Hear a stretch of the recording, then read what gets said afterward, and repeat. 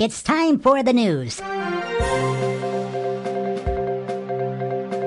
Welcome to Pro Wrestling's Best News for April 24th, 2023.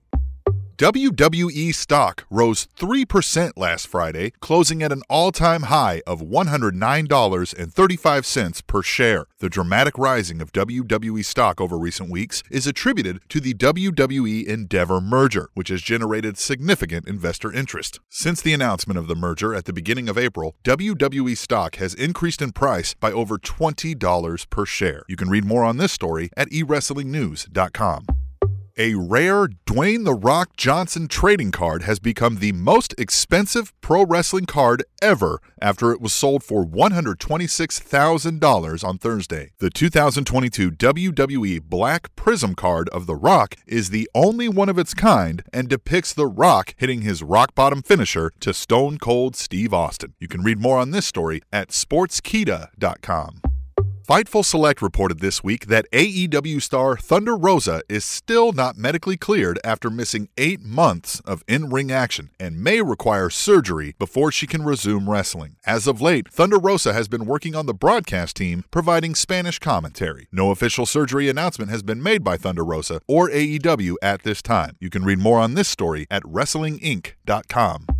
Fightful Select reported this week that an effective talent hiring freeze has been in place since January at WWE, since the return of Vince McMahon to daily operations. Several free agents have suggested that WWE abandoned discussions lately, even though they seemingly had interest in signing. Fightful Select says one source at the company said most of the hiring freeze was due to the company's focus on the merger of WWE and Endeavor, and that typical staffing moves will resume soon. You can read more on this story at eWrestlingNews.com. TNT announced on their website that the May 5th edition of AEW Rampage will air at 5:30 p.m. U.S. Eastern Standard Time instead of its traditional 10 p.m. time slot. The change in time slots is due to the network's coverage of the National Hockey League playoff, which will begin at 6:30 p.m. Eastern and continue throughout the evening. You can read more on this story at eWrestlingNews.com.